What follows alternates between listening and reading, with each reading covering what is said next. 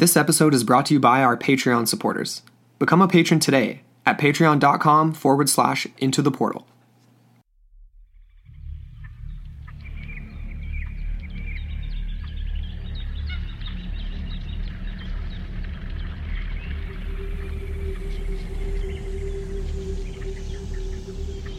It was a typical evening in the Grampian National Park of southern Australia. The sun was just beginning to set as a local tourist stopped along the rural roadside to snap some photos of the scenic landscape that lay before him. As dusk settled, the photographer was set to take one last shot of the tree line against the dramatic sunset when he stopped short. His breath caught in his throat at the sight of two large glowing eyes peering out of the bushes. He lowered the camera as a low, growling rumble came from the direction of the fearsome yellow eyes, narrowed into a slitted gaze.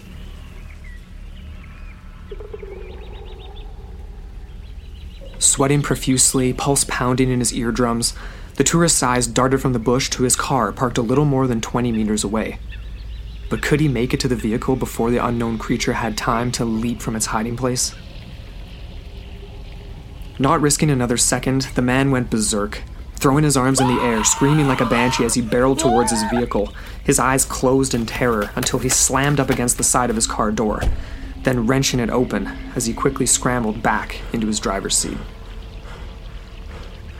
Eyes bulging, heart pounding with adrenaline, the man watched from his car as the creature leapt out of its hiding place and stealthily made its way up the embankment, across the highway, and into the forest on the other side of the road. It was massive, bigger than any feral cat the man had ever seen before, and graceful as a panther. This tourist had just escaped the clutches of Australia's most elusive cryptid, the Phantom Panther. For centuries, witnesses across Australia have encountered creatures that are quite out of place. Join us on Into the Portal as we investigate one of cryptozoology's most elusive cases, Australia's alien big cats.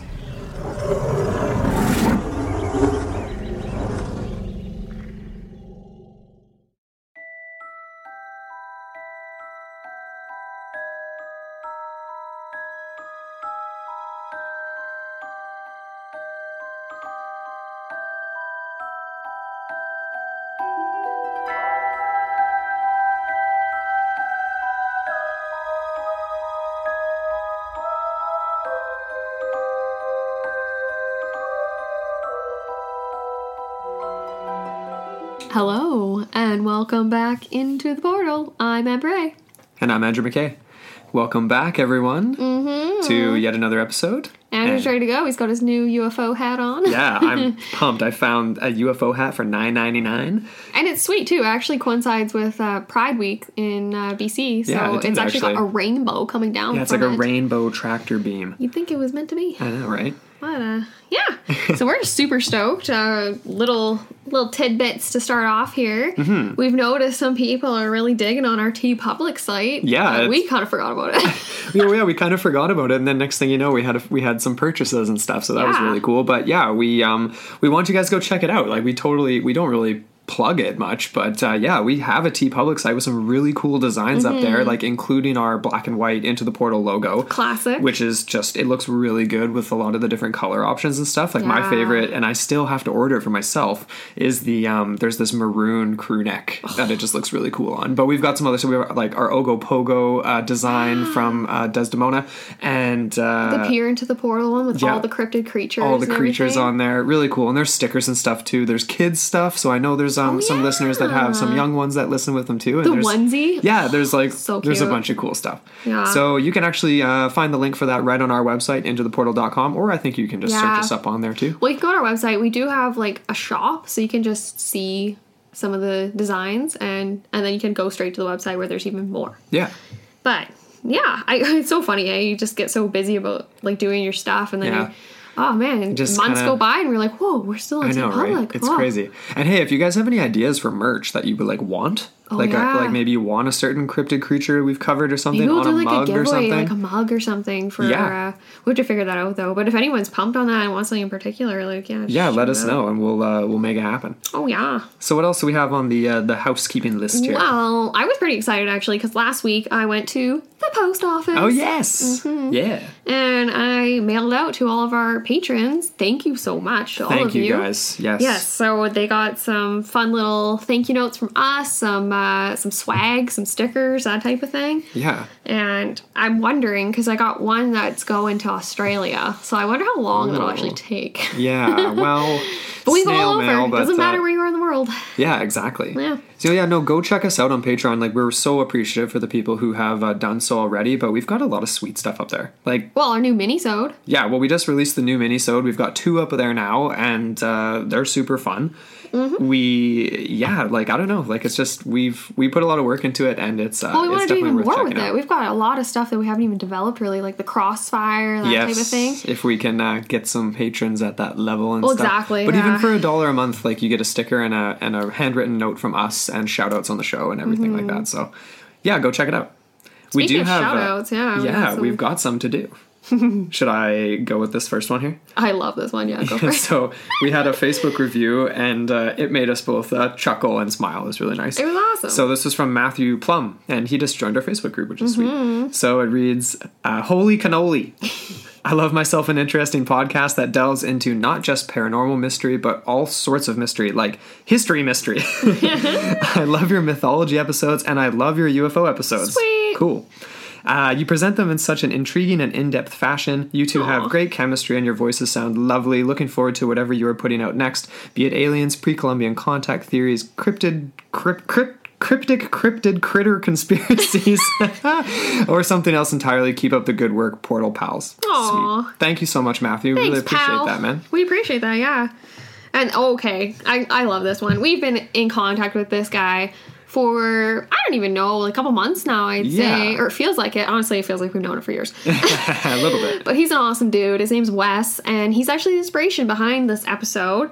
He writes, "I love this podcast, feel like I'm part of the conversation." And Wes, you really are part of the conversation. You are. And we love it. So thank you for putting that review up and the recommendation. Yeah. And keep them coming, guys. We love this. It really... it feeds our souls. It does, and it's seriously... our meager souls. Totally, and like our meager souls. And like, yeah, and Facebook, wherever you can, like, that's awesome. And if you do use iTunes and Apple Podcasts, please leave us a review on there. That's very true. It boosts up our ratings and gets us a little bit, up on the climb of the rankings, so we have more exposure for the show. Noteworthies. I've heard that you can be running a podcast for like 6 years and then get on the new Noteworthies. Hey, so I don't know. I mean, we're patient people, but we're not very patient. No, I'm the opposite of that, really. Yeah. But anyways, yeah, we know that a lot of them don't actually show up either, which is kind of annoying. But even if you did leave a review, like, snap a little screenshot and send it to us, like, so that we just totally, because we wouldn't want to lose them into the ether. Like, I know we have already. So yeah, it's so annoying. That's okay. All right, are we ready to jump into this? Oh, we ready? So we are jumping into the world of big cats. To be specific, the ABCs, or alien big cats, as they're referred to. Interesting. And that term actually crosses over from there's British ABCs and Australian ABCs that are much more prominent. And there's North American ABCs. Of course. Mm-hmm. But we are diving into some very strange Australian big cat stories and sightings and natural legends. History. Mm-hmm. Yes. So we'll just kind of give the broad strokes of it to get started here. So, but like literally for hundreds of years, I mean, we could go back thousands and look at the indigenous peoples, and we will at some point throughout this episode. But for hundreds of years, there have been reports of big cats. And when I talk big cats, I'm talking leopards, pumas, cougars, those types of big cats, right? Roaming in the forests of and outbacks of Australia. They've attacked livestock and even people over the last few hundred years. And there have been literally thousands of sightings and evidence to go along with those sightings. Now, more so in recent years than in the past, but lots of different evidence. Lots of photographic evidence. So, very, very strange. There's a few different theories, obviously, and like we'll get into our actual theories ourselves at the end. Mm-hmm. But did you want to kind of like just go through? I mean, because there's some explanations of like that. I don't even know. I'm losing my words here, but like. Well, there's a lot of different explanations, a lot of origins to these mythologies and potential explanations for these big cat sightings. Some of them, yeah, like you said, Andrew, they go back centuries, right? This could have been from sailors back in like the transatlantic trade era where they're, you know, like they're on these boats for months at a time. They're going to exotic places. They pick up inevitably things along the way. A few of those things they decided to leave on the Australia continent. Right, like weren't the Dutch the first to discover Australia? I believe so. Don't quote me on that because it's been a while since I looked into that history. But it was definitely well before like the British obviously ended up. And then the British kind of adopted as a penal colony, that type of thing. And obviously like there were stopovers on the way to other trading posts. So there's a lot of potential crossover here. Because you will notice, and we will have a link to this on our show notes, a resource to this organization, and I can't remember the name of it off the top of my head right now. I know it's in the notes. It's somewhere. Not just the Australian Big Cats Research Organization. Oh, actually, yeah, I believe it is. Yeah, I'm pretty sure. But exactly that. So they have this website, and actually, no, I don't think that is that one, to be honest. Okay, there's a whole bunch that we've come up with. It's a guy named Vaughn King, and he basically headed this, and he has an interactive map of sightings, so you can literally look at Australia on the map, and it has all the pinpoints and everything, and you will notice that there is a wide concentration in southeast Australia, so in New South Wales area, and then all along up to Perth on the western side, and then up into the north on the Queensland, but they are all coastal. Yes. And maybe that has something to do with food sources, maybe it has something to do with their original placement as far as if they were deposited by sailors and other ships along the way. So that is one idea. Another idea goes a little bit more modern. Okay. So that would be 20th century World War II. Right. And there has been reports of basically U.S. troops that were stationed there during the war, and they had... sorry, I said that really weird. During. And anyways, they had a lot of mascots. Things like big cats, pumas, panthers, jaguars, all that kind of stuff. And supposedly, at one point, the Australian quarantine officials cracked down on them and said, you need to basically destroy these animals. So what did they do? Legend has it, they released them instead of killing them. So you get this... a growth of a wildcat population, could be crossbred. There are multiple theories as to what these cats could possibly be. But again, there's another even more ancient one, hey?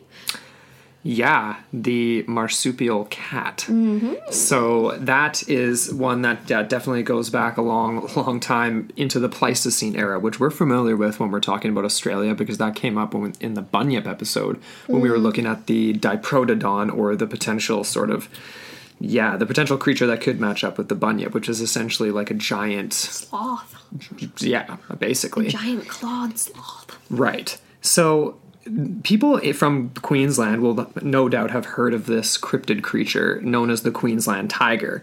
So essentially it is a regional cryptid reported to live, obviously, in the Queensland area of Eastern Australia. And it is one of sort of many versions of big cat mythology from the region. But it's not... technically really like a cat. It's more, and it's not black. And it's not black. Because that's the difference. There's sightings of these black cats, and there's sightings of something different, which is what this kind of falls into. Right. But of course, people in the Queensland area will see these big cat sightings, and some of them do attribute it to this sort of, this creature that's been in sort of the mythos for a while now, known as the Queensland tiger. So, but basically it's like, it's this hybrid sort of a creature. People believe it to be the descendant of an ancient marsupial known as the Thylacoleo, which was basically... Good pronunciation, by the way. I mean, I hope that's right. Like, I'm not taking this section. Thylacoleo. I hope that's the correct pronunciation. We should go to Google and just like hit the thing where do it's like the translate thing. I've done that before in the past, but then it's like... Sometimes even that's not correct. No. Remember in Spanish in university when we'd be scrambling for translating on stuff, and then we'd be like, "This is not right." Remember those times we had to make like the videos and we had to like memorize our script, and then we'd be like, "I don't even know how to say that," because we'd be coming up with, because it had to be a script that was relevant to our lives, right? So we'd have all these extra vocabulary that we're not used to. Anyways, that's a total side note. Yeah, side note. Just to really screw you up there. Yeah. The Queensland tiger. Yeah, so... Okay, so you're saying marsupial cat, so obviously this thing has a frickin' pouch. Yeah, so that's what's really cool. So essentially it's a marsupial lion. It had a pouch on its back, one of its back legs, so like right on its kind of haunch, where its pups would... on the one outside. Yeah. Isn't that strange? That So, like, seems different it than a would knock them off kangaroo. balance. You'd think. I mean, yeah, it's kind of odd, but it's very interesting, obviously, because we don't have these marsupial, like, predators like this anymore today. Mm-hmm. And essentially, these things were big. Like, they weighed as much as 120 kilograms, about 1.5 meters in length. Oy. And yeah, they were definitely feared and revered as well by the local population. So they are actually Feared and revered. Because they were known as the Yari to the indigenous peoples of Eastern Australia. And some described it as being, this is where it gets confusing, because no doubt people have also heard of the Tasmanian tiger. Different creature. So some people describe the Queensland tiger as being small, like a lynx-sized feline, but in reality, if it's a descendant of the Thylacoleo, it would have been much, much bigger. Whereas the thylacine, which is another Australian cryptid, which is a striped marsupial as well, but it was much smaller, much more dog-like. Oh, so is that not the non-Queensland tiger? Because I was getting so confused. I know. It did get a little bit confusing. It was So it's called the thylacine, right? Oh, okay. So essentially, that's the Tasmanian So it's tiger. not the coelacanth. Sorry. Yeah, I threw. Just Yeah, no, it was so funny. Like, us. yeah, I mean, yeah, I threw that in there because I was like, oh, we should talk about that because it's the coelacanth, like the fish that's survived for millions of years and everybody thought it was extinct and yada yada yada. Because this is the argument that possibly, maybe, somehow, there is still sort of a descendant of this Thylacoleo, aka the Queensland tiger, that has managed to survive into modern times. So they were technically extinct 40,000 years ago, at the latest, the end of the Tasmania Pleistocene. or the Queensland? The Queensland tiger. Okay. So about the same kind of era as the Diprotodon, things like that. And people didn't even really know what it was until 1859 when a archaeologist actually discovered it and ended up naming it Thylacoleo, which means marsupial lion. It also was nicknamed the giant flesh-eating pouched lion, so a bit of an ominous name for sure, which would definitely match up with the reports of sheep and livestock being slaughtered in the Queensland area, having to do with these big cat sightings. One of the really interesting things about this thing, though, is that it was more like a kangaroo, and it had a really strong tail. So it actually would use this tail to stand up on its hind legs to be, like, taller. Oh. And apparently would, Interesting. So exactly it stood really, really tall. Like a roo. Mm-hmm. Anyway, sorry. That's interesting. Okay, so that's like the most ancient sort of origins theory as to what that could be. So marsupial cat, a few different versions of that, but all kind of boiling down to the same sort of idea. More or less. And like there's rock art all over Queensland that dates back even, like definitely, 20,000 years kind of thing. Okay. And the people of Australia, like there's still argument. We talked about this for the People with No Fire episode too, but there's debate as how long they've actually been there. It is at least 60,000 years. So the indigenous peoples were living amongst these giant cats that were there. It's just a question of, could there be some sort of an offshoot nowadays? Yeah, exactly. Some sort of hybrid or another, variation that's come out over time. Yes. That kind of makes sense. So, like, on the flip side, we do have other sort of ideas that are a bit more modern. There is one that comes from Vaughn King, who is he's an expert animal handler. Sorry, I can't talk. And yeah, you're right. Sorry, Andrew. He is the founder of Australian Big Cats Research Organization. Okay. That does have that website. So I think it's just called like bigcatpeople.com or something. Like that. But we'll have it in the notes and have it all laid out for you guys if anyone wants to go take a look. But essentially, he's of the mind that this is probably an Asiatic subspecies of jaguars, pumas, or some sort of mountain lion, a variation of all three of those. He believes that there could be multiple species living on the Australian continent. Okay. And he has talked to several people. Like, he's kind of an expert. He actually worked for Australia Zoo, which was founded by Steve Irwin. He worked there for a number of years. He worked with a family of tigers, basically raised them from cubs and got to experience that firsthand, which he goes into is very rewarding. But like I said, he is of this mind that it's probably a multitude of pumas, jaguars, and mountain lions. See, he doesn't call them panthers because panther is actually a misnomer. There isn't actually a species called that. It comes from, the idea of jaguars and pumas, but because there's black jaguars too, and there's there's even black Oh, Is there it's black escaping pumas? me now. There's not black pumas. Okay. There's black jaguars and there's black. It's not a cheetah. Oh, it's totally escaping me now. But anyways, doesn't matter. You know, black stuff. I'm trying to Black think. cats. Well, no, it is an mountain important. No, that's just it. That is an like the important opposite of distinction to a- make because lynxes and cougars and those types of North American sandy. big cats, they do not. Their fur does not go black. But let's just make a little disclaimer here. All of these have been seen. Fawn-like big cats, black cats. Yes. Big cats. Sorry, I can't talk. Again, and then also the ones, like you said, that are more like a Tasmanian tiger that have like a stripe and almost like a Right. more kangaroo-like back end. Yes. And then a more dog-like front end, but with a feline head. Right. Okay, so this guy, Vaughn King, he's talked to former circus owners, and they have admitted to him openly that there were instances over the years where they actually had escapes of multiple big cats, such as Really? jaguars and stuff, and they don't often report these because they're kind of afraid. Yeah, they're gonna well- get fined, man. Like they've got their own well-being to look out for, but And that's this kind would of have been scary, right? a little bit more modern It is, too, yeah. right? This is 19th, 20th century. Right. Mm-hmm. See, that's interesting because it's like if that was the case then certainly in the 1800s when there was definitely traveling circuses, traveling just Yep. shows and things Way like that, less, right? I I mean, there's no such thing as regulation back right? then. Yeah, of course not. Exactly. There's not quarantine officials. There's not people stepping in to be like, excuse me. Yeah. So no. I'm going to go ahead and say, well before the theories section here, that from the 1800s through into probably, quite frankly, up until the 1960s, there could have been not only animals in like circuses and things like that being released, but private animals being released, just like the World War II cats, the mascots that you mentioned at the Exactly. beginning.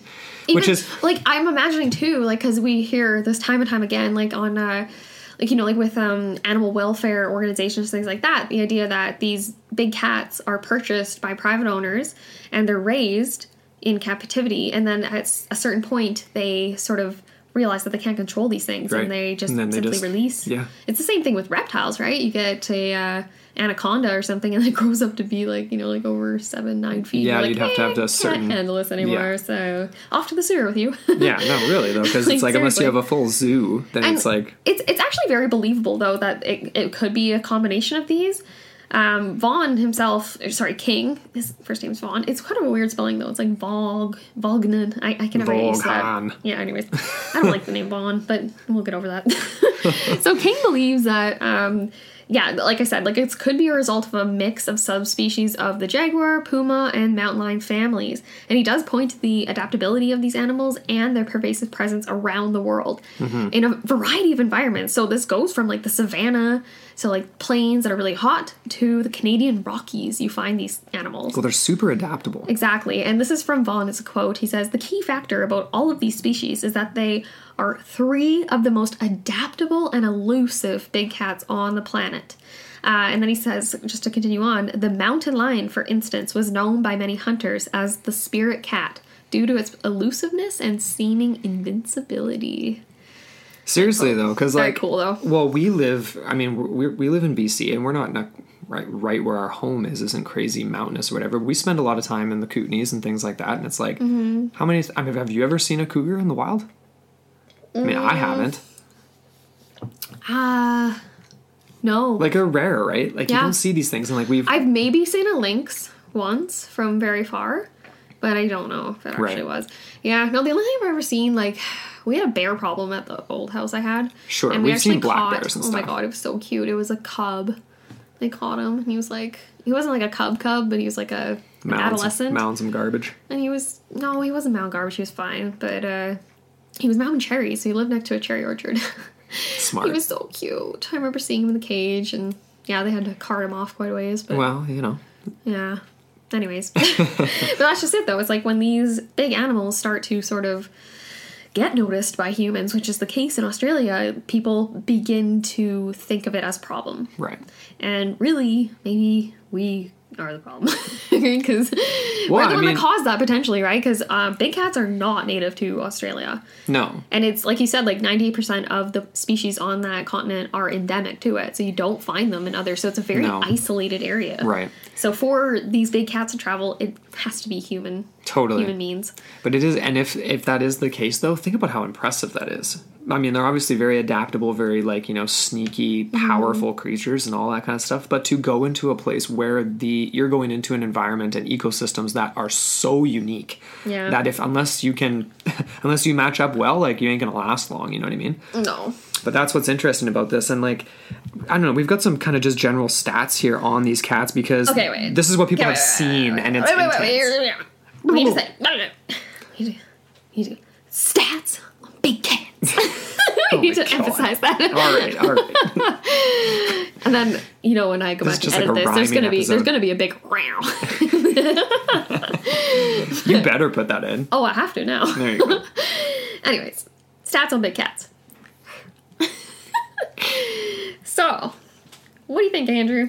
Well, I mean, they can jump 15 feet plus. That is crazy. And people have witnessed this. That's insane. Okay, wait, how tall can the biggest NBA player, what's their vertical? Oh, well, obviously not that high. I mean, this is like their feet, like their feet go from the ground to 15 feet.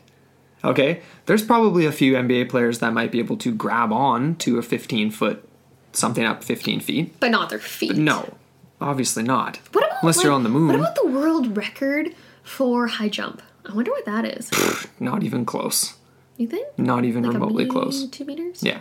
Not even. Yeah. I'm trying to picture in my head because, like, we have our own cat, George, right? And he will jump from the floor to the windowsill. So, like, I'm just trying to get, like, the ratio, right? Because their hind legs are so tall. Right. It's pretty impressive. I mean, regardless. It really is. Okay, wait. So they're about 1.5 meters tall, and they're about less than a meter high, right, on average? No, so 1.5. No, so they're. Oh, wait, that was the length. That was the length. Okay. Yeah, no. So, like, height is like 3 feet. 3 to 3.5 feet standing, right? Because they're quite slender and low. Mm-hmm. They're kind of moving like that, like moving forward one paw at a time or whatever. They don't look like big creatures until they're kind of upon you, right? Right. Or if you see them from the side. And that's what's interesting with a lot of these sightings and things like that. It's like we've had ones where people see it jump into a tree 15 feet. It doesn't look very big, but then when it extends out, right? Mm-hmm. And you got that full extended cat body. And anybody here who owns cats will know that. They go from this tiny little curled up ball and they spread out on the couch, and next thing you know, you're like, I didn't even realize my cat was so big. The cat's like a meter long. Yeah. But essentially, they are aggressive apex predators that do not fear humans, and they're usually nocturnal, and a lot of these sightings happen at night. Mm-hmm. Well, in the dusk, too. Dusk. Some of them have happened during the day, though, and there are quite a few photos during the day as well. Yeah. And that's kind of the debate, right? Whether or not these are actual panther-like creatures, or if they're just big feral cats. And feral cats are quite pervasive, and we're getting into some actual sightings and some comparative notes from people that have actually witnessed these cats, which is quite illuminating. One other thing I would like to add, though, is that, like you said, they are usually nocturnal, obviously very aggressive, and they'll use their feces to mark their territory. Yeah. They're not like your average house cat or like a smaller cat that will bury its feces as a protective measure. It's extra pungent, is how it's described. And it's meant to alert other big cats that, hey, this is Matt's spot. Yes. And you better stay away. And yeah, another thing too is the fact that they do have these small litters, and it's less periodic, like the births, right? So usually 1 to 2 cubs. Usually maybe one will make it, usually none. Like, it's really tough. It just depends on the circumstances. And obviously, if you're thinking like they're struggling to survive in small numbers in the Australian outback, then I would think that it's low birth rate, obviously. Mm-hmm. Well, it makes sense. Yeah. All right, so let's get into the hotspot areas for encounters. Sure. I mean, so that, like we said at the beginning, like, this has been all over. Some of the most notable areas, though, are the Grampian Mountains. So this is in New South Wales. And that's where we first kind of came across this myth, right? Yeah, the Grampian Puma. Mm. There's also the Blue Mountain Puma. The Gippsland Phantom Cat. Yep, the Gippsland Phantom Cat. The Queensland Tiger is obviously another one. And various other big cat sightings everywhere from, you know, forested areas just outside Sydney, like in the capital in the west, All South over. of Melbourne, there's this one peninsula that we have a sighting from that we're going to talk about. Yeah. But yeah, no, I would say New South Wales is like the epicenter though. That definitely seems to be the most prominent place. I mean, Queensland, but New South Wales is the Victoria area and New South Wales for sure. Yeah, I had this quote from the Herald. This is in 2017. They were reporting that there was numerous sightings occurring in this Hunter area, which is in New South Wales. Okay. And this is just, okay, I'm just going to try. You're going to pronounce some of this stuff? Yeah. Okay. So these sightings were occurring in places including Minmi, Wallsend, Munmurra, Freeman's, Waterhole, Morisset, Curry. I love that was my favorite. Curry. Curry with a K and an I, not a Y. Cessnock, Singleton, and the Watagan Mountains. Cool. Those are honestly, some names, man. the more I look at the Australian map, the more I just want to go visit these hilarious I named know, they're places. so like, they sound so interesting. They do. Like, Curry. What is Curry like? I want to hear from us. I know. If They'll probably anybody be like, listening, shh, Curry. well, anyone who's listening has been to some of these small places or who has, knows anybody who has a story about anything in these places, let us know, obviously, right? Yeah, we'd love to hear it. I think we should probably get into a couple of sightings. Oh yeah, let's do it. Okay. All right, I'll take the first one. Sure. So this actually occurred quite a number of decades ago. It was in October of 1956 in Emmaville, New South Wales. Okay.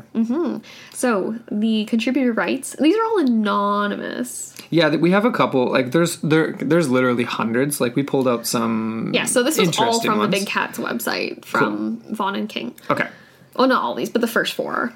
Anyways, so it says here, one night, October 1956, I accompanied my dad, who was going spotlight shooting on Willis's property off the Emmaville Road. We were out spotting foxes to destroy as per farmer's request. About 150 meters away, in the beam of the spotlight, this large cat-like animal appeared. My dad got off a shot, which missed, and the animal took off in a creek depression. We drove across the paddock to where we saw it, but to no avail. My dad reported the sighting to the farmer, who commented he had sighted it some years earlier. No photos, but later it was ID'd as a panther. Interesting. So it was known in the area. The farmer was aware of it. That's actually interesting to me, the idea that you're a spotlight shooter, so you're employed by farmers to go out and just shoot foxes. Yeah. Because I've heard they're quite aggressive, right? Like, they'll even attack cattle. Yeah. Mm-hmm. They're intense. Like, they're small, but they do what they got to do. Yeah. This next one came from a little bit later. I love how we found some that, I mean, it's obviously always laid out in order, but yeah, 1956. That's kind of an interesting place to start. Yeah. 1998. This was in Apollo Bay, Victoria. And again, this is an anonymous sighting. So driving along Great Ocean Road just after sunset, the sighting was after Marengo. Sorry. Marengo. Sighting just after Marengo. I'm just after that's Marengo. a town. It's got to be a town. Just after the heavily forested area on the way to Horden Vale. Man, these are It's like strange Fruit names. Vale. Yeah, it must be. Eh? So, I was in the front passenger seat looking out the window of the car in front of us when I noticed something disturbing crouching off the side of the road. It was obviously a large animal. So the animal stood up, and in one smooth motion, it turned and leapt up the embankment and disappeared into the bush. So I saw it crouching to standing to leaping. After I alerted my husband, he turned and caught sight of the animal leaping up the embankment as well. Neither of us have ever questioned what we saw to this day. Essentially, it was a beautiful, big, black cat. And we knew it at the time, and both still remember the day well. So, obviously, the height that the animal that they saw jump up the embankment wouldn't have matched up with a kangaroo or a dog, like a wild dog or anything like that. Yeah, and honestly, like, the thing that I found the most interesting about this account was the fact that she includes that she grew up on a farm that had a pig farm directly behind them, and she says here, I have seen some bloody big feral cats in my life, but the big cat we saw was bigger in both height and length. Nice accent. It was also There you go. magnificent to look at. I have such a bad accent. I'm sorry, guys. I get so inspired, though, when I read this. I'm like, you how get- it's from. And she says here that feral cats look feral and ugly. So they're struggling. They look, a little decrepit. Right. They're not graceful. They're not beautiful. No. And I So guess we should that's- make that point right now. I mean, we should have said that at the beginning, but essentially the solution or the explanation that it comes from basically all local governments on this issue is that it's feral cats. And there is a legitimate feral cat problem in a whole bunch of areas of New South Wales and Queensland and other places where essentially, they can get quite big. They can get quite big, like, you know, the size of a small dog kind of thing or whatever. But you're not going to see it and misidentify it as a giant predatory cat. Yeah, it wouldn't be something that, like, you're gonna, like, pause and take time out of your day and be like, whoa, okay, I just saw that. Like, yeah. That wouldn't be extraordinary to you. No. And just a side note here, definition of vale is actually a valley used in place names as a poetic term. Really? Yeah. So fruit vale, Horden Vale. There you go. Oh. Anyways, for my own curiosity. No, there you go. There you go. Horden Vale. Horden Vale. Yeah. Nice Horden Valley. Not Whore Valley, Horden. Yes. All right. So this next one is very recent, actually. This is 2011. Happened at about 6:45 a.m. This is West Australia near Naracoop. Okay. Naracoop. Anyways, he writes here, I was on my way to work one morning about 7 years ago, and my morning drive involved going over the Porongaroop Range and then along numerous gravel roads surrounded by farming land and tree plantations. It was about 6:45 a.m. and visibility was slightly impaired by a soft rain when I spotted a black figure in the middle of the road. I immediately thought it was a black Labrador and someone had let their dog run loose in the road. As I got closer, I wound my window down and yelled out, "Get home!"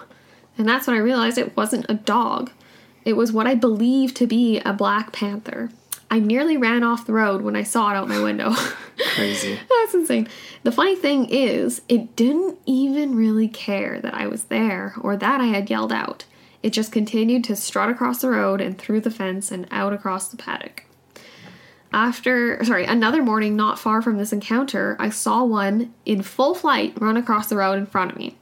The tail was nearly as long as its body. I got goosebumps both times. I've seen kangaroos go from dead carcass to overnight licked clean. I believe a lot of the farmers are too embarrassed to admit anything, and I also think that everyone is looking on the ground for something that takes refuge in trees. Oh, yes. You need thermal imaging to check the trees to find what you're looking for, he writes. Interesting. That's actually very interesting. And that does make a lot of sense, right? Like farmers, the idea that they might be too embarrassed to admit anything. Yeah. No, for sure. We definitely came across that in a couple of the little kind of docs and videos and things we've watched. Yeah. Yeah, people are hesitant, right? And that's why some of these are anonymous sightings and people, that's why the reports come in such waves, right? I didn't really look for names, though, to be honest. Like, you know, these are just people that take the time to volunteer and write in. There's hundreds. There's hundreds, too. And it just doesn't make any sense to me to think that people would be, like, you know, purposefully submitting something that isn't truthful. No. Why would they bother? Like, you know what I mean? Totally. 7 years ago, right? You're not going to wait 7 years and then you come across this website. You're like, oh, I'm just going to make something up and submit it. Like, you've got to be pretty messed up.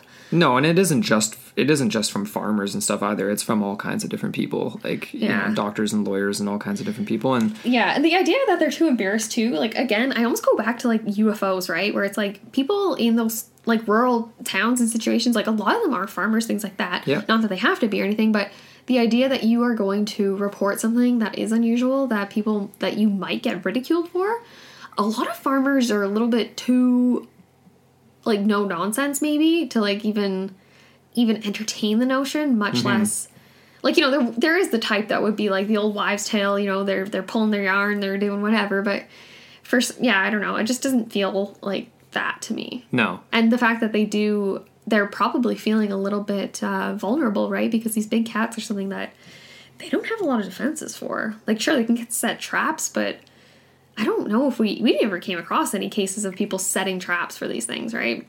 No one ever actually said that they were going to go out and put bear traps down or anything like that. And that's the thing, too, is, like, even if they, like, a lot of experts that are researchers in this field don't espouse that. They want more education, right, for people. They don't really want people going out with, you know, pitchforks and fire and going out in the woods and killing these things. Like, that's not it. I don't even think that that's really the vibe of people. Like, they're obviously scared. Like, the people that do believe that this is a real thing, that these big cats are real, they're scared and stuff and they're concerned, but they're not Yeah, it isn't quite like that. Like where it would be, fire and brimstone, pitchforks, or anything like that. I think it's more like anger with. Well, no, I think it's more anger with the government, and that's something we'll touch on in a minute. Yeah. But we have a few more sightings, obviously, that we wanted to talk about. This one was from 2017 in Queensland, so Landsborough, Queensland. 8:30 p.m. A large black cat that looked exactly like a black panther suddenly ran in front of my car from the right side to the left of the road prior to the Ewan Maddock Dam around 8:30 p.m. at night. So again, nocturnal. Since it was totally dark in this region, the car's headlights clearly illuminated a large black cat.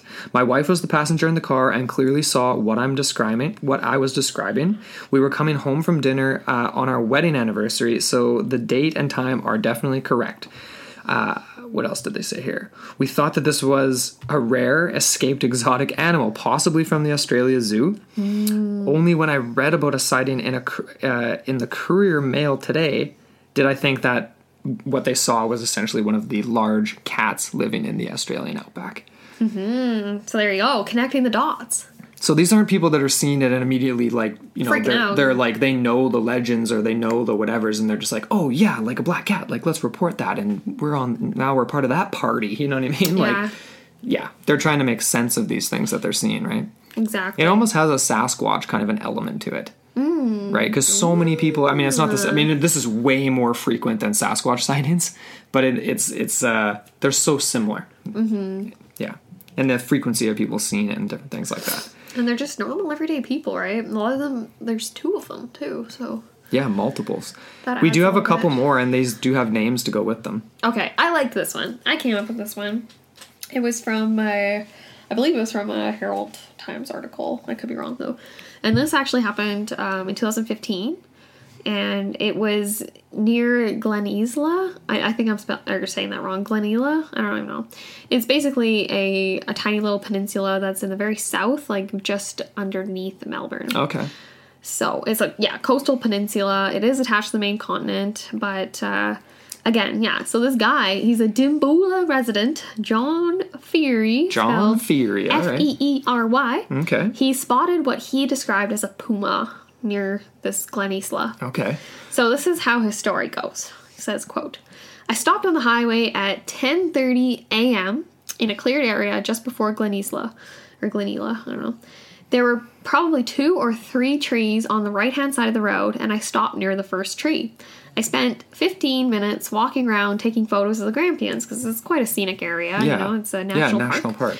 And so he says here, then I got back in the car, turned on the radio, and plugged the phone into the charger. I started driving, and just before I got to the second tree, this animal came out from behind the tree and ran straight across the road into the scrub on the other side. It was not hopping or jumping. It was definitely running. It says here, Mr. Feary said he slowed down and looked into the bush where the animal had disappeared. It was thick, low scrub, so I couldn't see anything. Ever since then, I've been wondering why I didn't stop and get out. I had my camera. I could have gone searching for it. It's been annoying me ever since. Oh, sorry. This is from the Wimmera Mail Times. Okay. And he says here, he's never seen anything like it. He sounds like he's got some seasons on him, hey? Yeah, I think so. Mr. Feary. I honestly thought of Mr. Feeney right away Mr. from Boy Meets World. It's like, Mr. Feeney! And then I totally saw that I misread that. I was like, oh, it's Feary. Dang. Oh, well. It's just as good. But I thought that was interesting. He actually doesn't really go into much of the description, though. Like, he just says that it was... It's just sort of a fleeting thing across the street, right? And so that to me could maybe be a feral cat. Could be a feral cat. Could be maybe a large dog. I don't want to discount him because the article didn't choose to include his exact description. Because he doesn't say the color, he doesn't say the approximate size or any other features, but he says it was a large thing that wasn't hopping or jumping, definitely running. Yeah. We're sort of jumping around a little bit here, but then we had this one from 2005, and there was a photo to go with it. And I actually can't recall if this was one of the photos. There's been a few that have been proven to be hoexes. I don't think this is one of them. This wasn't the one, because this is from a pretty notable researcher in the field. Right. Yeah. So this was 2005. I'm pretty sure New South Wales as well. But it was a pretty gruesome photo. So it was like a discovery made by a man named Kurt Angle, which I'm pretty sure is the name of a wrestler. I'm pretty sure. I was going to say, that reminds me of Chris Angel. Yeah, Kurt Angle. I swear that that's the name of like a WWE wrestler or something. This guy's just like a local hunter of sorts. No, a local Australian hunter. So he no one's really exactly sure of the story of how he came across it, but essentially he shot and killed a puma or a leopard or something. Wow, it was black cat. Mm-hmm. And it was massive. It was the full length of his body and then some, and essentially the photo shows the animal strung up by its hind legs in a rural setting out in the bush. The tail measured 26 inches. And they did take it to a doctor, I believe. And it came back, like they did like mitochondrial DNA analysis of it, and it supposedly came back as what's the exact phrasing? I don't have it in front of me, but it was basically a domestic feral cat. Yeah. So that's a big domestic feral cat. Yeah. So I mean, it's always tough to tell in sort of grainy photos and stuff, but it definitely looked much larger than what a feral cat would be, obviously. Yeah. Yeah, I don't know. I mean, that was my take on it for sure. It was kind of interesting because these people that included it on their website, it was two researchers that are quite prominent in the field. They've written a cat called an account. They've written an account. An account? A cat is what he said. I don't even know. No, so they wrote a book called The Unnatural History of Panthers. Right. Mm-hmm. And I thought that was quite interesting.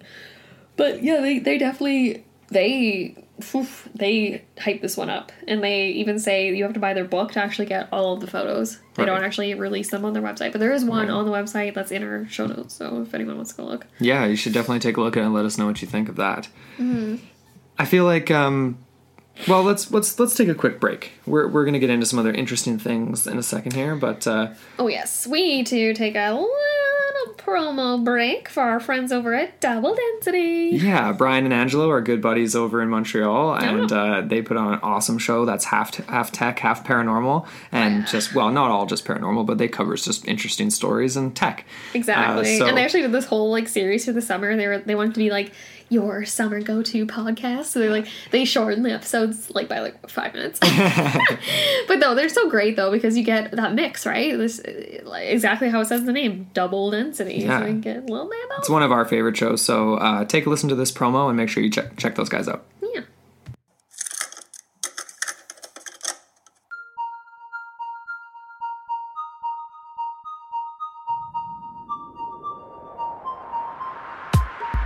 From Apple products to Zelda games, and from aliens to zombies, we are Double Density. Tech tales and paranormal primers with your hosts, Brian and Angelo. New episodes every Wednesday. DoubleDensity.net.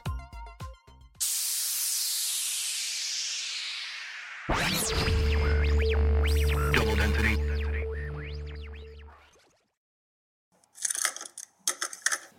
And we're back. Mm-hmm. So make sure to go check out Double Density.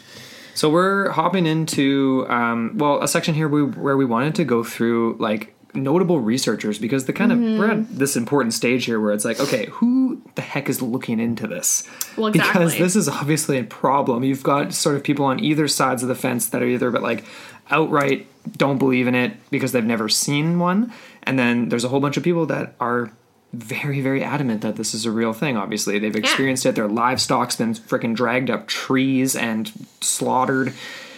They think that there's big cats. Mm-hmm. But, of course... many people believe. Who is actually looking into this, though? Well, okay. So, like I said before, these Australian big cat researchers that covered the story we just did before the break. Right. So, this is Rebecca Lang and Michael Williams. So, they are the co-authors of Australian Big Cats and Unnatural History of Panthers. Cool. And, yeah, they actually were called in to investigate this 2005 finding. You're struggling today. I don't even know. They're just words in English. You know what? It's hard. Okay? Yeah. It's really hard. First world problems, man. Yeah, indeed. Anyways, so yeah, they talked to this guy who had caught this big black cat. And then they also brought in another expert called Bernie Mace. And they had him sample a piece of the tail for this mitochondrial DNA, which, like I said, came back F. catus, which is kind of an oxymoron. It's a wild domestic cat. Wild domestic. Wild domestic. It says here that the test was paid for by the Sunday Herald Sun in Melbourne. And yeah, no, the tail itself and the photos were examined by the Melbourne Museum. And one of the biologists did state that the tail was real and not a trick cut. So it wasn't as if someone had taken a tail from something else, like amputated it on, that type of thing. Right. So yeah, that was kind of they don't really give away too much though, because they want you to buy the book. Fair enough. And I'm sorry, you guys didn't have an ebook, so I couldn't. Anyways. That's the tough thing about doing a weekly show is we would have to order things. Like some of the books we order months in advance because we know we're going to get to that episode. But you can't always do that. We some rely we just on, kind of pull the trigger on. We're just like, we're doing this. Yeah, totally. One of the other notable researchers, though, her name is Chris Coffey. Great name. Chris Coffey. But she's been compiling research on big cats, alien big cats in Australia since the 90s. And to date, well, actually, this wouldn't be to date to 2018. This would have been a little bit earlier, so just a few years ago. But essentially, she's amassed a database that has over 560 entries, everything from sightings to mysterious paw prints to different scats that have been found to just, unexplained damage that could be attributed to big cats. And this is from hundreds of different people who have claimed to have seen something. And as Coffey put it in her own words, we're not stupid people. So we're not all stupid people. Right. We're not all exactly. I mean, you're gonna get the odd crazy. Oh yeah. Right. But she makes that point of saying that they're police officers, there's police detectives, there's doctors, lawyers, teachers, politicians. Like these are everyday normal people who don't have anything to gain from making this stuff up. But animal handlers too. Who would know what they're seeing. So this kind of puts aside the classic Joe Nickel thing where it's like it's an owl or it's a feral cat. Oh no, if you're an animal handler, you're gonna know what's a feral cat and what's a puma. You'd think. I would like to hope. You hope. Like next time I'm at the zoo, I'd like to think that the person who's in charge of the giant cats knows what a giant cat is and what a penguin is. Let's just say that. You know what I mean? Like, it should be pretty obvious distinctions to make. It's not a bowl. It's not a bowl. The universe is like the human hand. Okay, if anybody knows what that reference is, we did that little contest last week, and we had a couple of listeners. They got it. They got Office Space. Yeah. That one's a little more obscure. That is wise here. We always pull that up. So, I don't actually know if Chris Coffey was a member of this organization, but there's been a number of other research organizations that have been looking into this. One is called the Rare Fauna Research Institute, and it actually ended up just being called, in the end, the Australian Rare Fauna Research Association. So essentially, its purpose has kind of wavered over the years, which I found interesting when I looked into it. It's like, it started off kind of researching big cat stuff, and at times has sort of been pushed and pulled in different directions that make it seem less legitimate to some. For example, they've gone into research ghosts, UFOs, other cryptid creatures that are a little bit less believable in Australia, such as the bunyip and the yowie. So they're definitely kind of like a paranormal research organization. What about drop bears? I wonder if that's in there. Hey, I don't know if they've researched drop bears. Definitely have researched thylacines, so the Tasmanian tiger, and possibly a relative of the Queensland tigers in some sort of a way. Interesting. And Yeah. like ghosts, eh? Like that's a wide net. Yeah. I feel like that goes with a lot of paranormal sorts of organizations or people that are thinking a little bit outside the status quo. Yeah. So essentially, like Chris Coffey had her own database of 560 entries. The Australian Rare Fauna Research Association has on upwards of 10,000. Let's just call it ARFRA. ARFRA. ARFRA. Yeah, there we go. They're not investigating dogs. No. Up to 10,000 claims. So up to Whoa. 10,000 reports. And even if you weed out 90% of those, you still get A lot. 1,000, right? I mean, that's it. Yeah. Like, so these are mapped reports showing exactly where they're coming from and the time of day and exactly where in the Very provinces that they're coming from. So it gives experts something to go off of in terms of trying to prove that these big cats exist. Yeah. Another person. So here's another guy. This was kind of interesting. So there was this gentleman named Brian Walters, and he was, I believe he was from He was on a board of something in Victoria. I've lost that note here. I think I got him confused with someone else. But he was on a similar sort of... he worked in a similar capacity to like this Rare Fauna Research Institute, except it was more legit, like for the government, like looking into animals, he was on like the Board of Agriculture and things like this. But No, wasn't he in like the rural wildlife? Rural, that's right. Yeah. Rural Wildlife Land Organization and Agriculture Institute or something like that. Yeah. Something along those lines. Anyway, government official. Brian Walters, Jaguars. There you go. Boom. He was sent a series of mysterious animal scats from multiple different farmers that had showed up on various different properties in the area of Winchester. It says here he's the American football wide receiver. Okay, that's a different Brian Walters. It sounds like a pretty generic name. This is cool though. Never mind. Oh, this is so random. Oh my goodness. Sorry. No, okay. I just Wikipedia'd him, and it says here he signed with the Jacksonville Jaguars. So that's the football player. Wow, that's crazy. That is actually kind of a Talk strange about coincidence. synchronicities, man. Yeah, the Jaguars. But anyways, I'm so sorry. Though that actually is a hilarious... That's ridiculous. Apparently he played college football at Cornell, and he was elected to the Sphinx Head Society. Sphinx. So you got Sphinx, so you got cats there, you got Jaguars, the football team. It's a conspiracy. I think it is. Must be. I think he's the same person. Maybe the owner of the Jacksonville Jaguars is planting real jaguars in Australia just and for if fun. anyone wants to know, he weighs 86 kilograms. Okay, I'm moving on here. So Amber's been like this all day today. I'm sorry, man. I'm just in a weird mood. Bad shit, crazy. Hey! Okay, okay. Where was I? What am I even talking Brian about Walters. here? Right, the football player. He's analyzing scats. Yes. So, analyzing scats that were sent to him from a property near... Now, how the heck do I pronounce this? It's just Winchelsea, I guess. Winchelsea, Winchelsea, Victoria. Yeah, from farmers that were really concerned that there was some sort of predator about. And the thing is that the scats were different. Like you said at the beginning, they had really much more pungent, different kind of a look to it. Didn't look like it was... And it's out for display. Yeah, didn't look like it was a fox or anything like that. So he gets these scats sent to him and he's like, yeah, I went through it and it was, quote, fox, fox, fox, fox, fox, fox, fox. Is exactly what he said. But then he got to this one sample that was particularly pungent and he knew it was something different because you can just tell by the smell. He said, quote, it makes your eyes water. And I thought, what's going on here? Something else. It has to be something else. So he cleaned it up and sent the analysis to one of the most reputable labs nearby to him. Mm-hmm. And it came back as American mountain lion. What? Very strange. So, of course, at first he assumed that this was wrong or that he was being hoaxed in some way. So he sent the samples again to 2 other experts that he knew. And he basically did it sort of like a blind study sort of thing, right? They both came back as the same. And then when he told them what it was, like what he had gotten results for as well, they both said, basically covering their butts, wrote that if this came from the wild, it came out of an American mountain lion. So if this came from the wild, sort of implying that somebody either planted it. Yeah. And then the second said, I can't actually confirm or deny if this is from an American mountain lion. Huh. So that's kind of a very...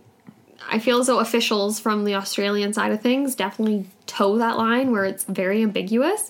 And like it's almost as if they're doing it, I would say not so much as like a cover up per se, as some people allude to, but honestly more so to prevent public panic. Yeah. Yeah, I would agree And they with don't that. want people going out being trigger happy and shooting a bunch of feral cats either, even if they are an issue. So I think that's actually kind of well played by them, but at the same time, if there is an actual issue, they need to be addressing it. Yeah. But, okay, so just a few other notable people. So, again, we get into this sort of conflicting notions of whether this is a large marsupial cat or if this is, like we said, like a puma or mountain lion of sorts. Yeah. So Rex Gilroy, he is a researcher of the field. He has written a book. It's called Big Cats of the Australian Wilderness. And he insists that there are panthers moving mostly between the Hunter area and then between that and the Blue Mountains region. Okay. And he is of the mind that these sightings are actually of a large marsupial cat. So something originating from those ancient ancestors So from the some Pleistocene sort of an era. offshoot. Exactly. Crazy. And he's obviously done a lot of research on this. I didn't go too deep into him. That was one rabbit hole. I was like, yeah, that's interesting. That's a good thing to note. Another one was obviously this Vaughn King that we have mentioned repeatedly already throughout the episode. And like I said before, he is a big cat expert. He did found the Australian Big Cats Research Group, and he's also a former handler of big cats, such as tigers and everything, at Australia Zoo. And he is of the mind that it's actually a subspecies of leopard descended from former circus show captives that were released or escaped. Right. And so, yeah, like we already touched on, he does believe that subspecies of the leopard, jaguar, and mountain lion families exist in the wilds of Australia. See, like, that's so weird, right? If it could be an amalgamation. Sorry, just on air. His website is pantherpeople.com, and that's where you can go and explore these sightings and everything. Okay. This has been an invaluable tool for Oh, us, yeah, so it was really neat. It was really neat, yeah. I really appreciate his opinions. I think he's a very level-headed individual, and that he's not doing this to hype anything unnecessarily or create some sort of panic. He wants what's best for the cats. Yeah. And he has a very strong bond with the ones that he's worked with. He went into this he raised, like I said before, there was these 3 cubs. They were all brothers and sisters. There's 2 brothers, 1 sister. And he described how one of the brothers just got so attached to him. Like, they had this bond that formed from day one and just went forward with it. The other brother, very aloof, not going to be friends with him for his entire life. He's struggled. He does not have a working relationship is how he describes it. And he always has to watch his back around him because he knows tigers are notorious for testing the boundaries. And if you test them too much, they will let you know. Not into that.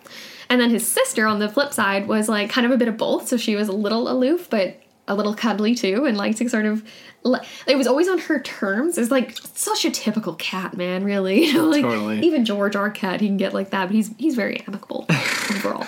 But anyways, it's just like so funny, right? Because they all have such engaging personalities. They're all wildly different.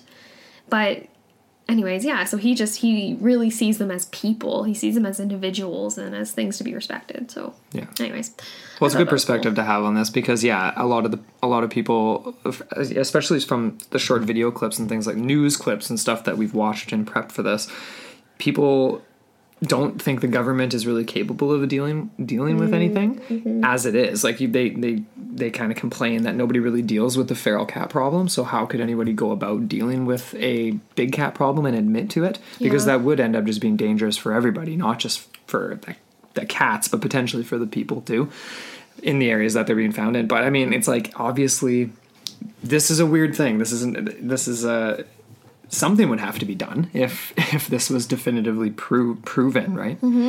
But yeah, very strange. I mean, so that's where we kind of get into this section where big cats as a political issue in Australia and the response from Australian officials and how some people think that this is a government cover-up of sorts. Exactly. Not necessarily full-blown conspiracy, but just more of like, can't be bothered sweeping under the rug. Even though it's being presented multiple times, there were several studies done, one in 2009, one in 2012. So yeah, I mean, and this is what I put this first because I found it to be just so ironic because we were going to talk. There's a whole bunch of research done leading up to 2012, but some that happened in 2011, just before, that was really, really, really like not conclusive, but definitely evidence to be looked at. Yet in 2012, we have the state government of Victoria come out and say that the existence of big cats in Victoria, they found it to be, quote, highly unlikely, even after they were sent evidence in the form of scat footprints and photos. So that was followed up by a guy named Peter Menkhorst, and a director of Environment, Land, Forest, and Agriculture from the Arthur Rylah Institute, who were essentially in charge of an investigation into big cats. And the investigation was called off, citing lack of hard evidence to verify their existence in the state. Interesting. You have to wonder how much money they're spending on that investigation. I'm thinking probably not a ton.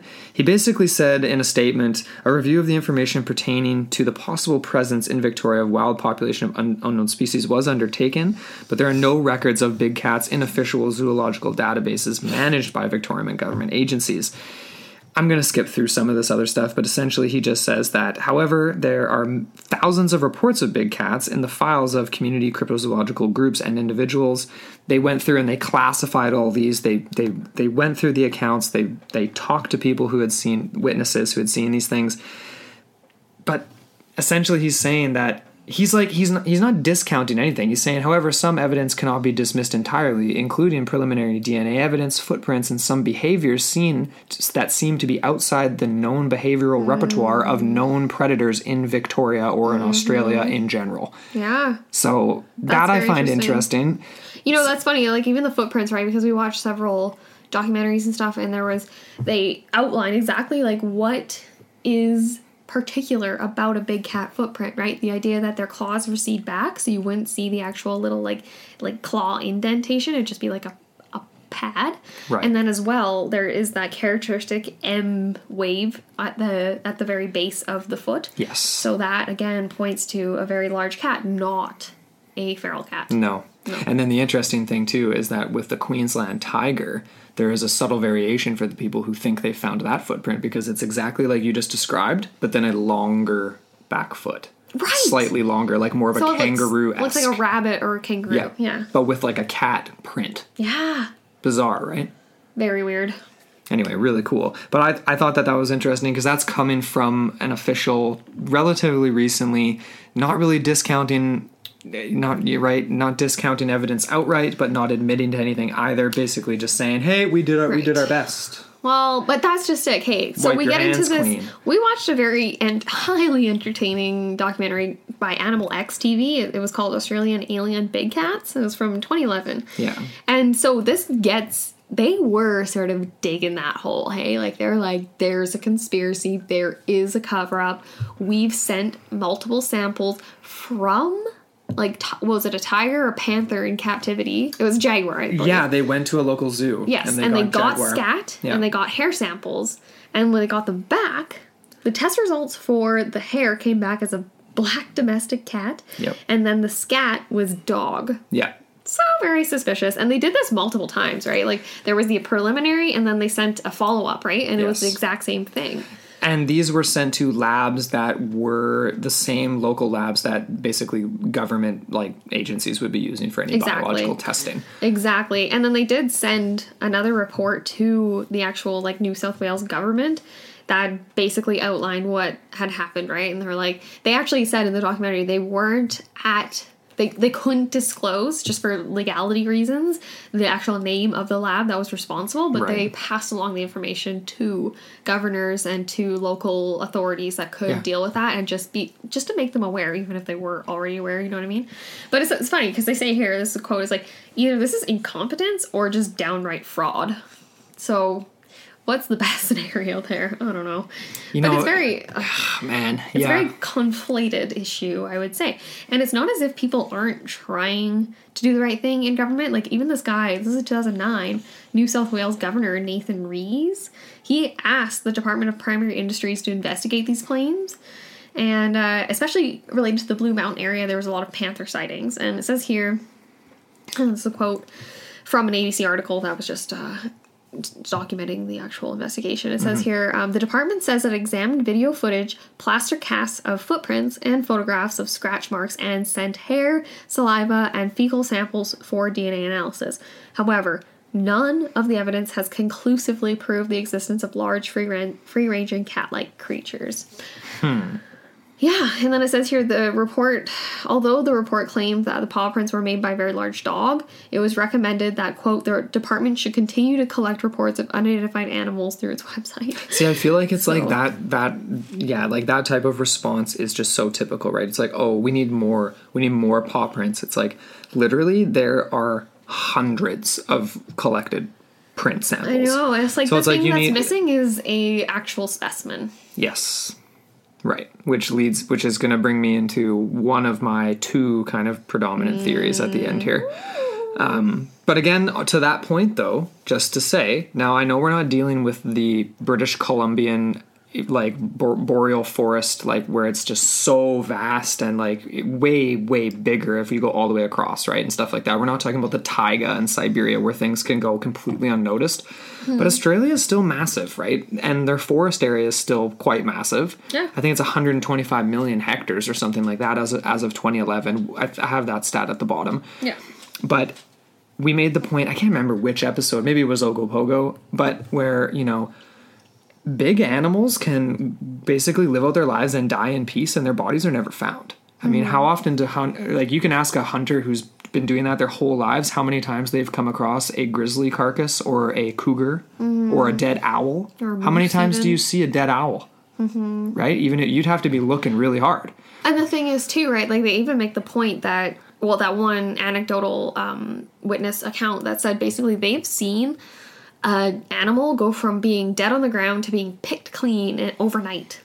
There you go. Overnight. Yes. So, actually, that's an interesting thing, too. From this documentary we were watching, they set out a trap or a bait. Remember? They were trying to get an animal on cam. Right. And their bait was literally completely transported away within hours just by ants. Yeah. Like this huge thing of meat. And then, it was exactly. just picked ants, apart and taken away. And then just maggots. That was it. So if something dies in a remote location in a treed area in Australia, maybe it ain't going to last that long, right? And even if it was in a likely place to be found, which it obviously wouldn't, because these things don't want to be found. Yeah, and okay, so there were so many more little witness accounts that I didn't include in this. A lot of them did start from the idea, well, from the starting point where they're driving down a highway and they see something eating roadkill, and then runs away, and they describe it as like a panther-like cat, like so big and black. And sometimes it's fawn. Like, I got accounts that were saying there was fawn color too. But that, to me, I don't see these predators eating roadkill. So I feel like a lot of those instances could be explained as feral cats just being decomposers, right? Yeah, they're decomposers and they're just opportunists and that type of thing. And if they're opportunists as opposed to hunters. Very different. Exactly. So, yeah. That to me, and obviously there's a ton of those, right, living in Australia. So, anyways, it's really interesting. There's definitely a gray zone involved in this, but I want to believe. I think just for if I lived in Australia, I would live under the assumption that there are big cats out there and that you need to respect these things. There was one actually from another documentary. I can't remember if it was the Animal X or whatever, but it was this woman, this Australian woman that was interviewed, and by the researcher, the one that we said was obsessed with scat. She was just talking about scat the entire documentary. She just wanted to talk about scat. All of it. But anyways, she loves poo. Anyways. Yeah. But she was talking to this lady who basically described how she encountered one of these creatures very offhandedly. She was in the brush. I don't think she was that far away from civilization or anything, but basically how she described it, she's like, oh yeah, like it was huge and it crouched, and she's like, oh, I didn't at the time, I didn't think I was afraid because I thought it wasn't in an aggressive stance, but it actually was because it was crouching. And the researcher that was interviewing her actually told her, like, that was actually a very aggressive posture. Like, it could have pounced on you, but you were probably just a little bit too big and a little too healthy looking. So I was like, okay, we'll leave this one. But that's scary, creepy, man. And she described it as jet black too. So right, and that's, like we've said, the majority of these reports are of jet black, which kind of gives it almost like this supernatural element to it, because like a phantom cat. Yeah, right. Well, and that's hence the name, the phantom cat. The Gippsland phantom cat. Yeah, that's right. Mm-hmm. The other thing from this doc that I just wanted to point out that I thought was interesting, like just to match up with the report from Victoria, there was a New South Wales government official as well. I think he was like the Minister of Agriculture for the province or something. It's something along those lines. He basically came out in a statement and said, this is a problem. Like, this is a problem that people are reporting, and like we should probably be looking into this. Sorry, he was a governor? No, he was just like a minister. Was he on his first term? Got to get through two to get that pension. In Canada, anyway. Oh, my God, yeah. Well, it's a Commonwealth country. Probably very similar rules. Something similar, yeah. But it's like there's people in the government that definitely do acknowledge this. Yeah. But then officially, the government of New South Wales, as of 2011, when this documentary was shot, officially denies the existence of big cats. And we're refusing to basically give any further funding, research funding or anything like that. Okay. So the thing that this I shouldn't say, like this angered a few people. Dr. Hart, who was an ex veterinarian and head of the Rural Land Wildlife Center, and he's basically a wildlife ranger. He's gone through a bunch of these witness statements and evidence and things like that, and basically just said, like, poppycock. Like, there needs to be more funding to put into this. Really? Based on the descriptions of a black cat, roughly the same size, and Dr. Hardy. makes the case more convincing in general. Exactly, because he is a vet. He's, like you said, he's head of the rural land, like as like a wildlife ranger type of thing. Yeah. And he does say, again, like the consistency of these witness statements that all describe this black cat of roughly the same size really does help the case seem more convincing to him.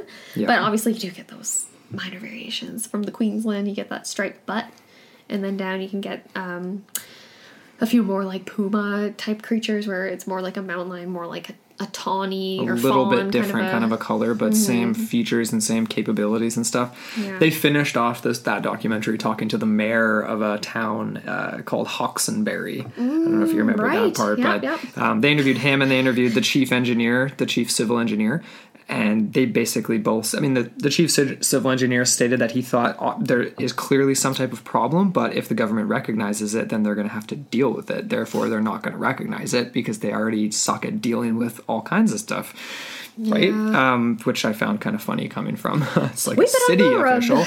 And then the mayor stated that he even said there's been sightings even outside Sydney, many of the national parks, all this kind of stuff, but he still kind of isn't sure. But of course, that's him being on the, he's got to be covering his butt. Yeah, you gotta watch what you say, obviously, right? But it's interesting these people in all different levels of government either acknowledging it or denying it. Can't be both. There's no consistency, and it's frustrating. I find that it's frustrating but fascinating. Yeah. I mean, where are you at with this? Like, what's your theory? What do you think? I'm leaning towards the idea that this is some sort of escaped panther / jaguar / puma / mountain lion kind of a situation. I like the idea that it could be this marsupial lion, like a descendant of it, but I just don't see enough of a connection as far as like between the witness reports and that.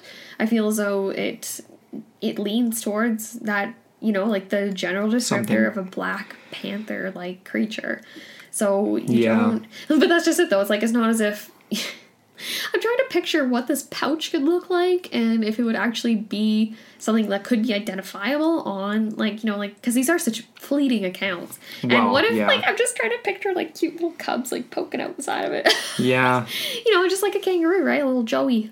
But at the same time, no, I am definitely of the mind. I'm more in the Vaughn King camp where I like the idea. Well, I don't like the idea, but the idea that it is escaped creatures that may or may not have escaped persecution as far as death by Australian quarantine officials, as in the World War II mascots theory. And stuff, yeah. Exactly, okay. Or if it is just not zookeepers, but circus owners that are keeping their mouth shut because they're like, we'd be screwed. We don't get sued by all these local populations. What if it attacks a kid? What if it, you know what I mean? Yeah. And even like farmers, right? What if it attacks their livestock and they can come knocking on your door and get the remuneration for the lost livelihood and all that. Mm-hmm. So I don't know. I mean, I definitely, I think that's a likely theory, obviously. I feel like it would have had to have been, it started with escaped animals much earlier than, the 20s and 30s. Like, and there actually is, just to back that up, an article in the Mail Times of Australia of 1989 cited a 1877 report which raised the question of whether it says here, whether wealthy squatters, that doesn't make sense to me, okay. Had released lions in the mountains to kill ostriches and deer, introduced by the Longarengang Station. Okay. Founder William. So they're suggesting that this could have been from the 1800s, and that they could have introduced these as exactly. We've seen this time and time again, right? Where it's population control, introduce one species to control another. Doesn't really work out a lot of times, but yeah. Yeah, I mean, I could see that. I'm just thinking time-wise, if something like that happened in the 1800s, then that gives enough decades because they produce such small litters, and the sightings are so spread out. You know what I mean? So it's like the actual territory that these animals would be ranging is massive then, obviously, if you're assuming that they're all the same subspecies or same sort of amalgamation of different species of big cats. Because, I mean, I'm not a biologist, but presumably they could all mate. Presumably. Right? Like you could crossbreed a But I North feel American as mountain though- lion with a as though Brazilian. their mentality and their just way of being would probably negate that. But it's like, but out of sheer survival in this type of situation, if they were just released, I mean, it's not about in your own habitat defending yourself. If there's a male and a female and they're both cats, That's true. you know what I mean? Well, you even get interspecies. Well, this is a little bit different, but that cute video I posted on our Facebook forum group where it was like the golden retriever just adopts the baby jaguar or whatever into its litter. Yeah. Literally is breastfeeding the thing. Yeah. So interspecies, man, it can happen. It can. And I'm not going to totally disclude that. No, because totally. I think that's definitely possible. The other thing is though, it's like I like the Queensland tiger. I like the marsupial cat angle just because it was an ancient species, and it we did did exist, know that definitively. and we know that the thylacine, which is sort of the more dog-like, wolf-like, similar kind of a creature that is also a sort of a related descendant of that animal, lived into the 1930s, and they actually weren't officially declared extinct until 1986. And some people still think that they're alive and out there roaming around. And if people can believe that, then why not the much larger Queensland tiger version? Maybe it's black now, right? Maybe it's evolved. Maybe it's changed. Maybe it's more nocturnal hunter now than it used to be. Because black is a very dominant characteristic. If you have black, that's usually going to be given to the offspring, at least to a certain percentage. And if it is such a Right. small litter, then that's going to be quite pervasive. But it seems very unnatural, though, because you think of, like, Australian sort of outback, and you think of the colors of Australia. It's more of, like, a tawny, sort of grayish, browny, like, sandy color, right? So you think that would Yeah. be more advantageous as far as a You'd think. adaptable sort of element. Yeah. But, again, you can't choose your stripes, man. No. And like, Poor- hey, guys, you have to go on to our sources and like take a look at some of the, like, there's video clips and different, I mean, you can just Google it too, but like most of them are black, but like take a look and let us know what you think. I mean, when you look at the infrared ones and different things like that, sometimes it's tough to gauge color and size. But Yeah, there's a lot of daytime sightings too, though, and a lot of and they're black. photographs. The ones that are in the daytime sightings, black. they look like a Black Panther. It's like do. it is clearly big. Yeah, like And it makes me wonder, it's freaky. like, okay, the only way you'd be able to fake that is obviously if it was in some sort of zoo, right? Or some sort of sanctuary of Right. sorts. Or if it wasn't taken on that continent but was placed as, like, you know, cited as in Australia, whatever. Yeah, That would be pretty easy to do. totally. But I don't want to really go that way. I don't want to discount people and be that No, I'm not. wet blanket. No, not at all. And I feel like there could be some variations regardless of what this could be. I mean, in terms of color, I do have a paranormal idea. Oh, do you? I mean, Well, it wouldn't be into the portal without that. it wouldn't really be into the portal without a paranormal angle, I suppose. What sort of strikes me about some of these things is that they're almost too perfect, right? Like they're almost too perfect, the sightings, yet they seem genuine. They come across as very genuine.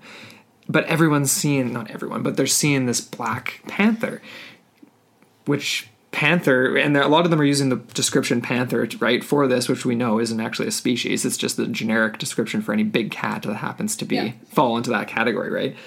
But so there's that, and then also the fact that the sightings are so spread out.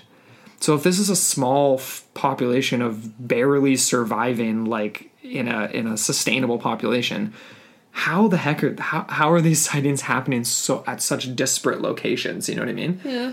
It almost to me seems like there's a something portal? supernatural happening here. I Like feel there's there. some sort of like just the black cat element of it appearing in certain places. It's like they're phantom cats. And I actually found this really interesting story. Well, it's not a story. It's short, but it was really kind of neat. There was an Arthur Conan Doyle mystery written about a Black Panther Oh, cool. way back in the day. And it was actually Was kind of Sherlock in it? no, but what was interesting is actually people weren't quite sure where he got the story from or the idea for the story from, but he actually ended up being friends with Percy Fawcett. Does that name ring a bell? No. So, so the Lost City of Z. So he was the explorer who went searching for the Lost City of Z. Cool. And him and Arthur Conan Doyle actually became friends and sort of got chummy back in the UK. And Percy Fawcett claimed to have run into a giant black panther somewhere on the border between Brazil and Bolivia. Oh. And so he told this story to Doyle, and people think that's where he got the idea for his Black Panther story. What's interesting is shortly after Doyle's Black Panther story, there were big cat sightings in the UK. And there still are, even to this day, black panthers spotted in the United Kingdom. Much less likely than the Australian outback, I would have to say. But I just thought that sounds kind of interesting because it seems sort of supernatural. Like, clearly the creature in his book is a fictitious creature, yet people ended up having these sightings. Like, lots of people, not just a couple fleeting ones where it's like a one-off UFO sighting or something. Well, yeah. I'm trying to think of that psychological thing. It's like the psychology of suggestibility, that type of thing, you know? I can't remember the technical term off the top of my head. Now, you know, it's funny though, like, I don't know why that just popped in my head. Like, I wrote that short story forever ago called The Cat is Following You. And it just reminded me of that, right? The cat's following you because, you know, when you get these sort of... And again, that was a phantom cat too, in a sense. Mm-hmm. It was a shadow. The interesting thing about this too is, like, just like circuses and early traveling shows and the soldiers in Australia, there were definitely people who released big cats in the UK too, right? Yeah. So inevitably, even as late as 1980, there was a case where Eurasian lynx and puma were captured alive in Scotland. Really? Yeah. So can happen. Can it just definitely goes back happen. to that whole thing. Like, even when we did the Ancient Explorers, so the Chinese, that they were bringing back giraffes and things like that. If you see an exotic animal, if you're able to catch it, then you're going to be carting it. And then inevitably with these big apex hunters and predators, like, you're going to get escapes. They're smart, man. They're not dumb. They're going to take their chance. Oh my God. I just, like, had that episode of X-Files pop in my head. Remember that one where he's studying the big cats and then it ends up he is the cat? Do you remember that? Oh, not really. What? I don't remember that episode. And they bring in, and Fox Mulder has this crush on the girl that's like, or wait, is it a cat? I think it's a cat. I can't remember that one. I think it's a big cat. I don't know. Oh, shoot. I need to go back and look at the episode. X-Files tonight. We'll watch X-Files later. But just to wrap up my paranormal idea, like, I don't really have anything to really tie this up. I mean, who ever has anything really to back this stuff up? Other than just, the fact that catch a tiger, man. Well, it's just so fleeting, right? Like, there's a million sightings, but they're in such disparate locations, yet it's this black animal, this black panther. Mm-hmm. It's like, it seems like it just kind of appears when it wants to and disappears when it wants to. Just like a lot of things that we've kind of looked at, hey? Like skinwalkers, Sasquatch. Yeah. The other thing that sort of lends to this idea is the daytime sightings. I mean, these animals are nocturnal. Unless they were that desperate and they had to be awake and hunting during the day. Like, the videos and photos of these supposed panthers or supposed animals are not, they don't look emaciated, like they're struggling to find food, so they're up during the day just walking around for fun. It's got a sort of supernatural feel to it. Oh, that's it.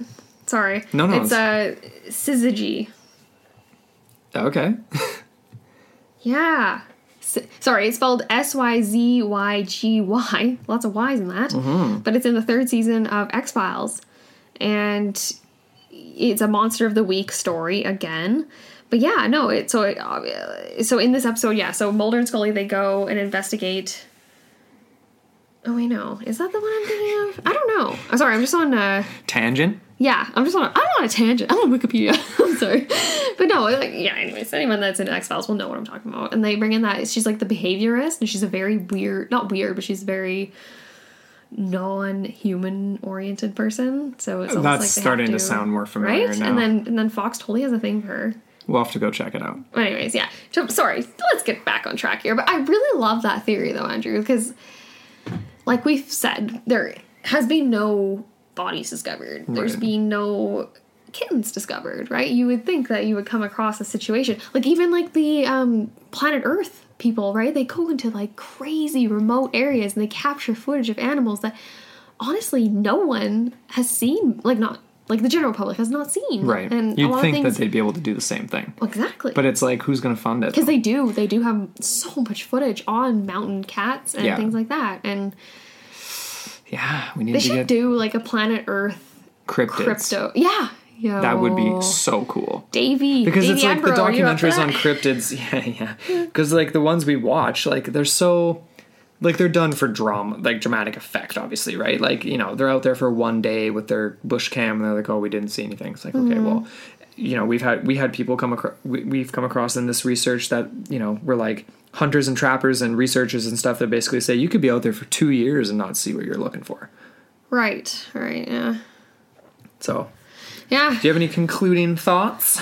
Well, I kind of already threw out my hat in the ring as far as what I'm into. Escaped animals, and I'm of the mind that is the most plausible. and that they're just not found because they're so like smart, elusive, and just basically, you know, predators that don't want to be found, I guess, eh?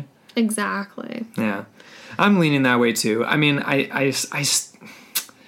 yeah, maybe there still is. Maybe it's a blend of both. Maybe there could be a paranormal element and this sort of an element where they are very real animals, but they're sort of coming and going through some sort of a portal because there's no bodies found yet. There's this strange scat found. So it's like, you know, interdimensional poops coming through. Like, no, I don't think so. Like, obviously there's something real there, right? The question is where are we going to find this thing? Or what exactly it's going to be. I'm really looking forward to see the next year of research into this because I was surprised. Like when we started looking at this, it's like 2018. Dang, like there's a ton of sightings and a ton of stuff. Yeah. Yeah. So we're going to have to do a follow-up. And for all of our listeners in Australia, please reach out. Any information, any stories, anything. Let us know. Please. And thanks again to Wes for the idea. Thanks, bud. We appreciate that. We hope you like this one. We really had fun with this, to be honest. Like, it's nice to get back into the crypto realm. We feel at home in the cryptozoology realm, it's like for sure. putting on your favorite pair of old worn shoes. There you go. So anyway, thank you so much, everybody, for listening to this episode on the ABCs, the alien big cats of Australia. We'll be back next week with a whole new mystery. We'll see you then.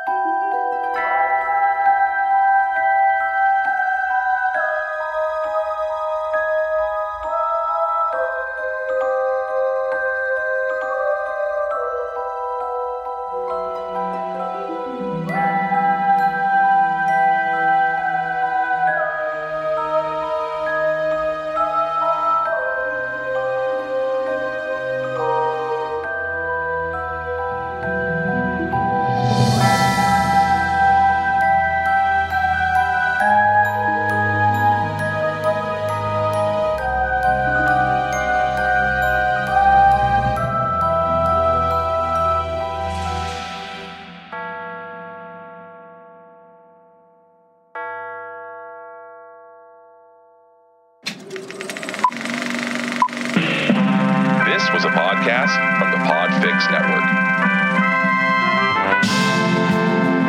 You can check out more shows like it at podfixnetwork.com.